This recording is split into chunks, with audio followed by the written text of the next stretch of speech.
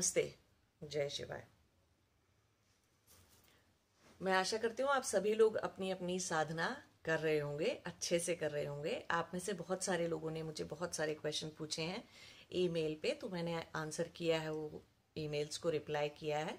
और कुछ लोगों ने यूट्यूब पर कमेंट्स के थ्रू क्वेश्चंस पूछे हैं, मैंने उनको भी रिप्लाई किया है। और कुछ लोगों को जिनको मैंने नहीं रिप्लाई किया है उनको ये समझना है कि मैं उस टॉपिक पर वीडियो बनाने के बारे में सोच रही हूँ, क्योंकि शायद आपका जो प्रश्न है उससे और भी उसके उत्तर से और भी बहुत सारे लोगों की हेल्प हो जाएगी। ठीक है, तो मैंने इसलिए उन क्वेश्चंस को अभी इकट्ठा कर लिया है जिनके ऊपर मुझे फ्यूचर में वीडियो बना दूंगी मैं, तो सभी की हेल्प हो जाएगी। ठीक है, तो एक ये चीज़ हो गई। और मैं आशा कर रही हूँ आपकी साधना ठीक ठाक चल रही है, और नहीं चल रही है तो मुझे आप ईमेल लिख सकते हैं। कोई क्वेश्चन है तो आप पूछ सकते हैं उस क्वेश्चन को, नहीं तो आपके जो भी गुरु हैं आप उनको जाके क्वेश्चन पूछ सकते हैं। ठीक है, कहीं पर भी आप आश्रम में हैं, कहीं आप कुछ सीख रहे हैं, योग ध्यान तपस्या आप कर रहे हैं, आपके कोई भी गुरु रहे हैं, आपको उनसे पूछना है, आप उनसे भी जाके अपनी साधना के बारे में क्वेश्चन पूछ सकते हैं।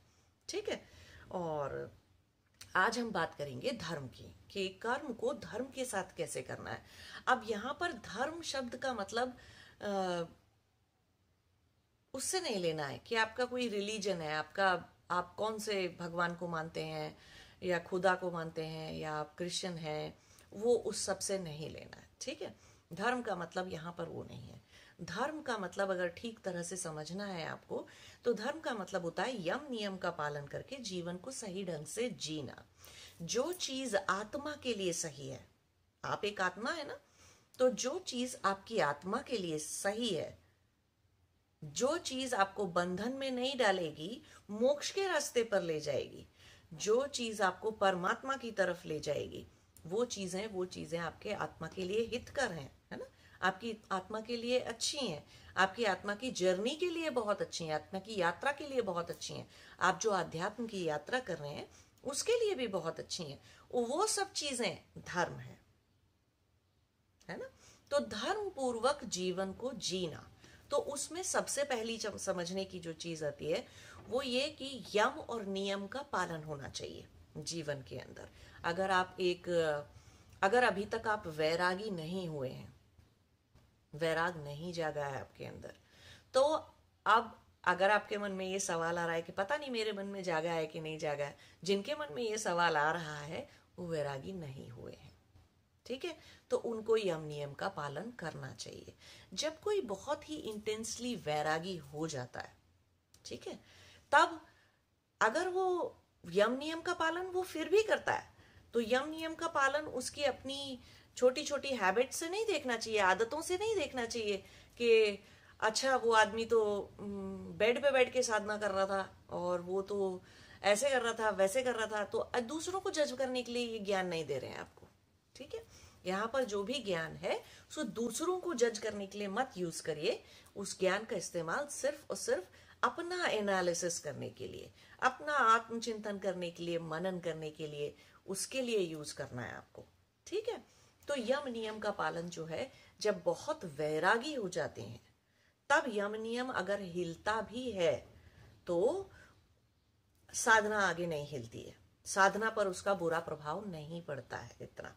ठीक है, अगर कोई बहुत वैरागी हो ही चुका, लेकिन जो वैरागी नहीं हुए हैं, वैराग नहीं जागा है, या आधा अधूरा जागा है, या कभी 4 दिन वैराग रहता है और 5वें दिन किसी तरह की आसक्ति में घुस जाते हैं, है ना, तो ऐसा वैराग है जो ऑन ऑफ चलता रहता है लाइफ के अंदर। 2 महीने हम वैरागी थे, तीसरे महीने हमारे अंदर कोई बहुत ही प्रबल सी वृत्ति जागी और हम फिर से आसक्त हो गए। तो ऐसे जिनके अंदर है, जिनके साथ हो रहा है, उन लोगों को यम नियम का पालन जरूर करना है। अब यम और नियम का पालन कैसे करते हैं, यम और नियम को प्रैक्टिस कैसे करते हैं, उसके लिए मैंने ऑलरेडी 2 वीडियोस बनाए हुए हैं अलग अलग, यम के ऊपर अलग और नियम के ऊपर अलग। तो उसका लिंक मैं नीचे डिस्क्रिप्शन बॉक्स में दे दूंगी, तो आप लोग देख सकते हो कि यम नियम का पालन या यम नियम की प्रैक्टिस करके जीवन को कैसे जीना है आपको। तो एक तो ये इंपॉर्टेंट बात हो गई। अब दूसरी बात, धर्म के साथ जीवन जीने में एक सबसे जरूरी चीज है देखना, विचार करना अपनी इच्छाओं को लेकर। अब इच्छाओं को लेकर कैसे विचार करेंगे? देखिए, कई तरह की इच्छाएं होती हैं, लेकिन अगर हम उनको ऐसे डिवाइड करेंगे तो मोटे मोटे तौर पर 3 तरह की इच्छाओं को आप मान सकते हैं। एक वो इच्छा जो आपको बंधन में डालेगी, ठीक, और एक वो इच्छा जो आपको मोक्ष के रास्ते पे ले जाएगी, और एक वो इच्छा जो कि ना बंधन के रास्ते पे जाती है ना मोक्ष के रास्ते पे जाती है, वो आपके जीवन को जीने के, जीवन को चलाने के लिए जरूरी होती है। ठीक है, अब मुझे भूख लगी है और खाना खाना है, तो ये क्या बंधन की तरफ ले जा रही है? नहीं। मोक्ष की तरफ ले जा रही है? नहीं, ये कहीं नहीं ले जा रही है, हमारे शरीर को चला रही है, जिससे कि या तो हम मोक्ष के रास्ते पे आगे चलते रहें, जिंदा रहें तो मोक्ष के रास्ते पे चलते रहें, या फिर कोई भोग के रास्ते पे चलता रहेगा, भोग या अपवर्ग, ठीक है, किसी भी रास्ते पे चल सकता है। तो भूख लग रही है, घर में सफाई करनी है, ठीक है, ये एक इच्छा है कि चलो आज घर साफ करते हैं अपना, ठीक है। तो अब इस इच्छा का भी कोई सीधा सीधा कोई संबंध नहीं है कि मोक्ष के रास्ते पे ले जाना है कि उधर ले जाना है। मैं बहुत स्ट्रॉन्ग डायरेक्ट रिलेशनशिप की बात कर रहा हूँ, सीधे सीधे संबंध की। हाँ, घर साफ रहना बहुत जरूरी है, अगर मोक्ष के रास्ते पे जाना है तो घर भी थोड़ा साफ सुथरा होना ही चाहिए ठीक है, शरीर भी साफ सुथरा होना चाहिए, नहाना भी चाहिए उठ के, और अपनी दैनिक दिनचर्या है उसका भी पालन करना चाहिए। तो इनडायरेक्टली तो बहुत सारी चीजों का रिलेशनशिप, सभी चीजों का रिलेशनशिप है, बट हम यहाँ पर डायरेक्टली प्रोपेल करने की अगर बात कर रहे हैं कि ये 3 तरह की इच्छाएं किस तरह के बीजों से उगती हैं। तो जो इस तरह की इच्छाएं हो गई कि चलो नहा लेते हैं, या घर साफ कर लेते हैं, या खाना खा लेते हैं, या चलो अभी ऑफिस जाना है, ऑफिस जाते हैं अभी, ये सारी टाइप की इच्छाएं जो हैं, ये किस तरीके की इच्छाएं हैं? व्युत्थान संस्कार से उठी हुई इच्छाएं। हर इच्छा के पीछे एक बीज है, संस्कार का एक बीज है। तो व्युत्थान संस्कार से उठे हुए इच्छाओं के बीज से इस तरह की इच्छाएं जागृत होती हैं हमारे अंदर कि चलो खाना खाते हैं, ऑफिस जाते हैं, ऑल दैट। अब अक्लिष्ट संस्कारों से उठी हुई जो वो होती हैं इच्छाएं, वो कैसी होती हैं? मैं अभी सुबह उठ के आज 4 बजे उठ के अपनी साधना करूंगा, या मुझे जब टाइम मिलेगा, जितनी देर का भी टाइम मिलेगा, मैं अपनी साधना ही करता जाऊंगा, अपनी योग साधना में ही लगा रहूंगा मैं, या लगी रहूंगी मैं, ठीक है। और मेरे दिमाग में ये प्रश्न आ रहा है, चलो मैं इस प्रश्न का आंसर गुरु से पूछूंगी अपने, या फिर मैं अपने बुक्स में, या ऐसे स्क्रिप्चर्स में, शास्त्रों में उस बात का आंसर ढूंढूंगी, चलो मैं आज ये शास्त्र पढ़ूंगी। तो कोई भी इच्छा, या आज मैं किसी सोशलाइजिंग नहीं करूंगी, अब मैं आज मैं 2 दिन के लिए अपना फोन स्विच ऑफ करके सिर्फ और सिर्फ अपना ध्यान एक जगह टिका के रखूंगी, या मैं 4 लोगों से मिलूंगी नहीं क्योंकि मेरा वक्त बर्बाद होता है और मुझको बैठकर सिर्फ साधना करनी है, ठीक है। तो इस तरह की जितनी भी इच्छाएं हैं जो आपको मोक्ष के रास्ते की तरफ ले जाने वाली हैं, वो अक्लिष्ट संस्कारों से उठी हुई इच्छाएं हैं, ठीक है। तो ये सारी साधनाएं हो गई, ये सारी इच्छाएं हो गई। अब बाकी जो तीसरे क्लिष्ट संस्कारों से उठी हुई इच्छाएं हैं, तो क्लिष्ट संस्कार कौन से हैं? अविद्या, अस्मिता, राग, द्वेष, अभिनिवेश, 5 क्लिष्ट संस्कार हैं, है ना। कलेश भी कहते हैं उन्हें, क्लेश भी कह देते हैं उनको। तो 5 क्लिष्ट संस्कार है। अब आपके दिमाग में इच्छा उठ रही है कि नहीं नहीं, मैं उस दूसरे शहर में या दूसरे देश में जाके क्या करूंगा, पता नहीं यहाँ पर तो नौकरी है, वहां पे मिलेगी कि नहीं। तो सेफ्टी सिक्योरिटी से आप रह रहे हैं, आपको डर आ रहा है कि नहीं नहीं मैं वहां नहीं जाऊंगा, पता नहीं क्या होगा। या आप जॉब चेंज नहीं कर रहे हैं, अरे नहीं यही जॉब ठीक है, चाहे भले आपका बॉस रोज आपको डांटता हो, आपको पीटता हो, कुछ भी करता हो, आपको कितना ही काम से टॉर्चर करता हो, बट आप छोड़ने को तैयार नहीं है नौकरी। क्यों? ये पता नहीं नई नौकरी कैसी होगी, कैसा बॉस होगा, कैसे पैसे मिलेंगे, कोई सुनेगा कि नहीं, ऐसा वैसा 1000 आपने अपने मन के अंदर डर भय पैदा कर रखे हैं। तो ये इच्छा आपकी कि नहीं मैं नौकरी नहीं छोड़ता हूं, या मैं इसी जगह पे रह लेता हूं, ये इच्छाएं किस तरीके की हैं? ये आपके डर से प्रेरित हैं, है ना। डर की वजह से उत्पन्न हुई इच्छाएं हैं, डर ने इनको जन्म दिया है इस तरह की इच्छाओं को। अब दूसरे और कैसे इच्छाएं हो सकती हैं? चलो ये इंसान जो है, ये मैं इससे प्यार करता हूँ, ये भी मुझसे प्यार करना चाहिए, और नहीं करेगा, कैसे नहीं करेगा, देखता हूं मैं या देखती हूं मैं कैसे नहीं करेगा। उसके आगे पीछे चक्कर काटे, उतना वक्त बर्बाद किया, उसको ऊपर इतना टाइम लगाया, इतना सब कुछ किया, फिर उसको रिलेशनशिप में कन्वर्ट करने की पूरी कोशिश करी कि अब तो शादी ही कर लेनी चाहिए, अब ये कर लेना चाहिए, वो कर लेना चाहिए, ये इंसान मेरा है, ये किसी का नहीं हो सकता, मैं इस इंसान का हूं और मैं किसी और इंसान का नहीं हो सकता है। वो सब जितने भी राग उत्पन्न, रागजन्य जितनी भी आपकी इच्छाएं हैं, ठीक है, तो ये सब रागजन्य हो गई। अब द्वेष जन्य इच्छाएं कैसे रहती हैं? द्वेष जन्य इच्छाएं होती हैं, छोड़ दूंगा, इसकी शक्ल नहीं देखूंगा, या ये मुझे नहीं खाना है, ये मुझे अच्छा नहीं लगता है और कभी मत बनाओ, और देखनी भी नहीं है शक्ल मुझे इसकी, या ये काम मैं नहीं करूंगा, ये काम मैं करूंगा। तो जितने भी इस तरह से आप किसी चीज से कुछ से छुटकारा पाने की कोशिश कर रहे हैं, तो वो आपकी द्वेषजन्य इच्छाएं हैं। अब सारी की सारी जो इस तरह की द्वेषजन्य इच्छाएं हैं, वो किसी जगह को लेकर हो सकती हैं, किसी विषय वस्तु को लेकर हो सकती हैं, या किसी इंसान को लेकर हो सकती हैं, है ना, किसी व्यक्ति को लेकर हो सकती हैं वो सारी इच्छाएं। और डर हो गया, राग द्वेष हो गया, अस्मिता को लेकर बहुत सारी इच्छाएं हो सकती हैं। नहीं, ये मैंने नाम के लिए किया और ये होगा तो मेरा नाम खराब हो जाएगा, और तो वो चार लोग क्या सोचेंगे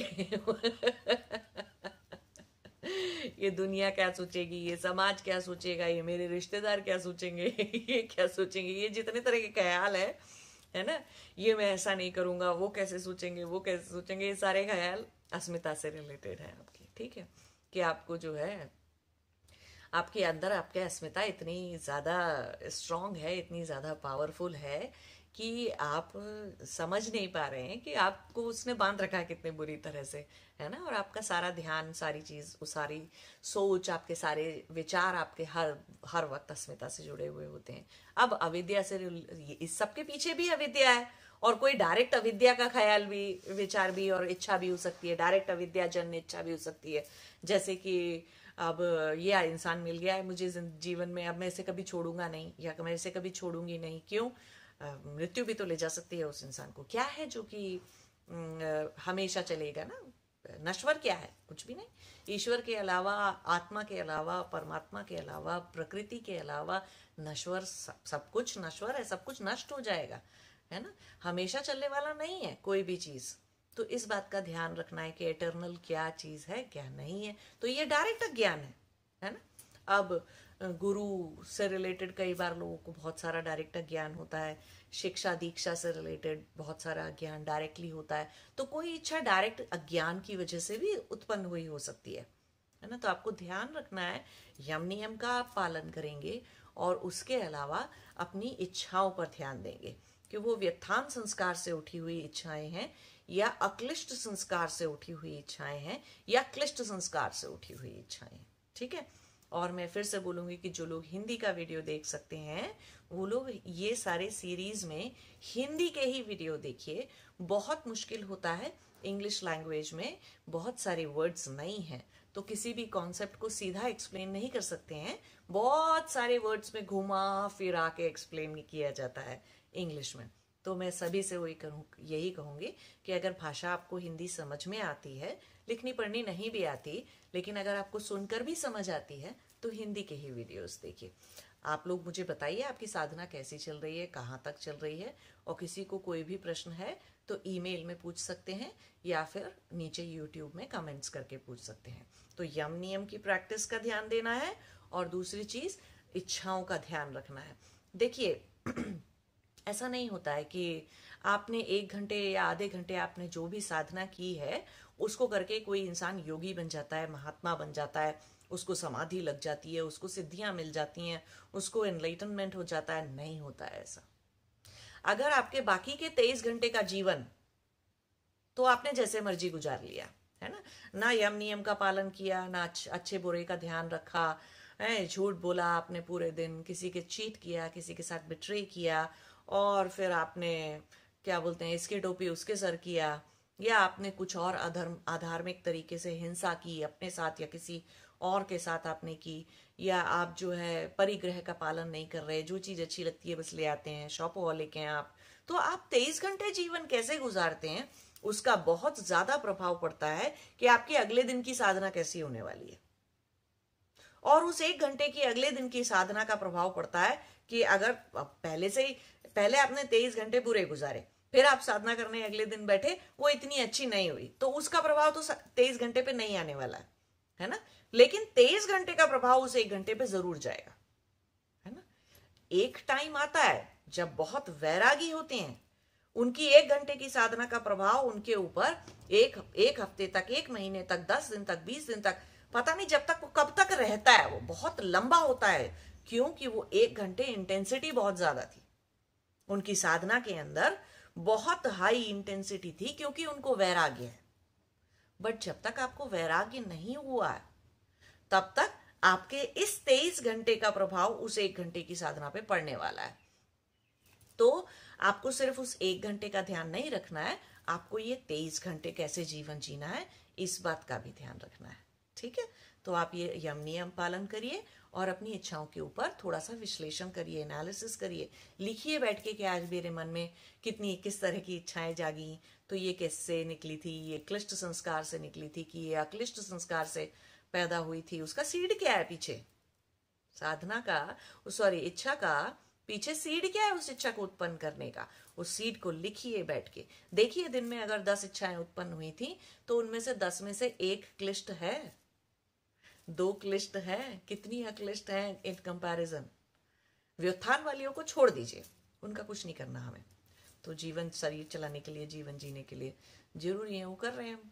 ठीक है, तो ऐसे ध्यान रखिए, चिंतन मनन कीजिए इस चीज के ऊपर।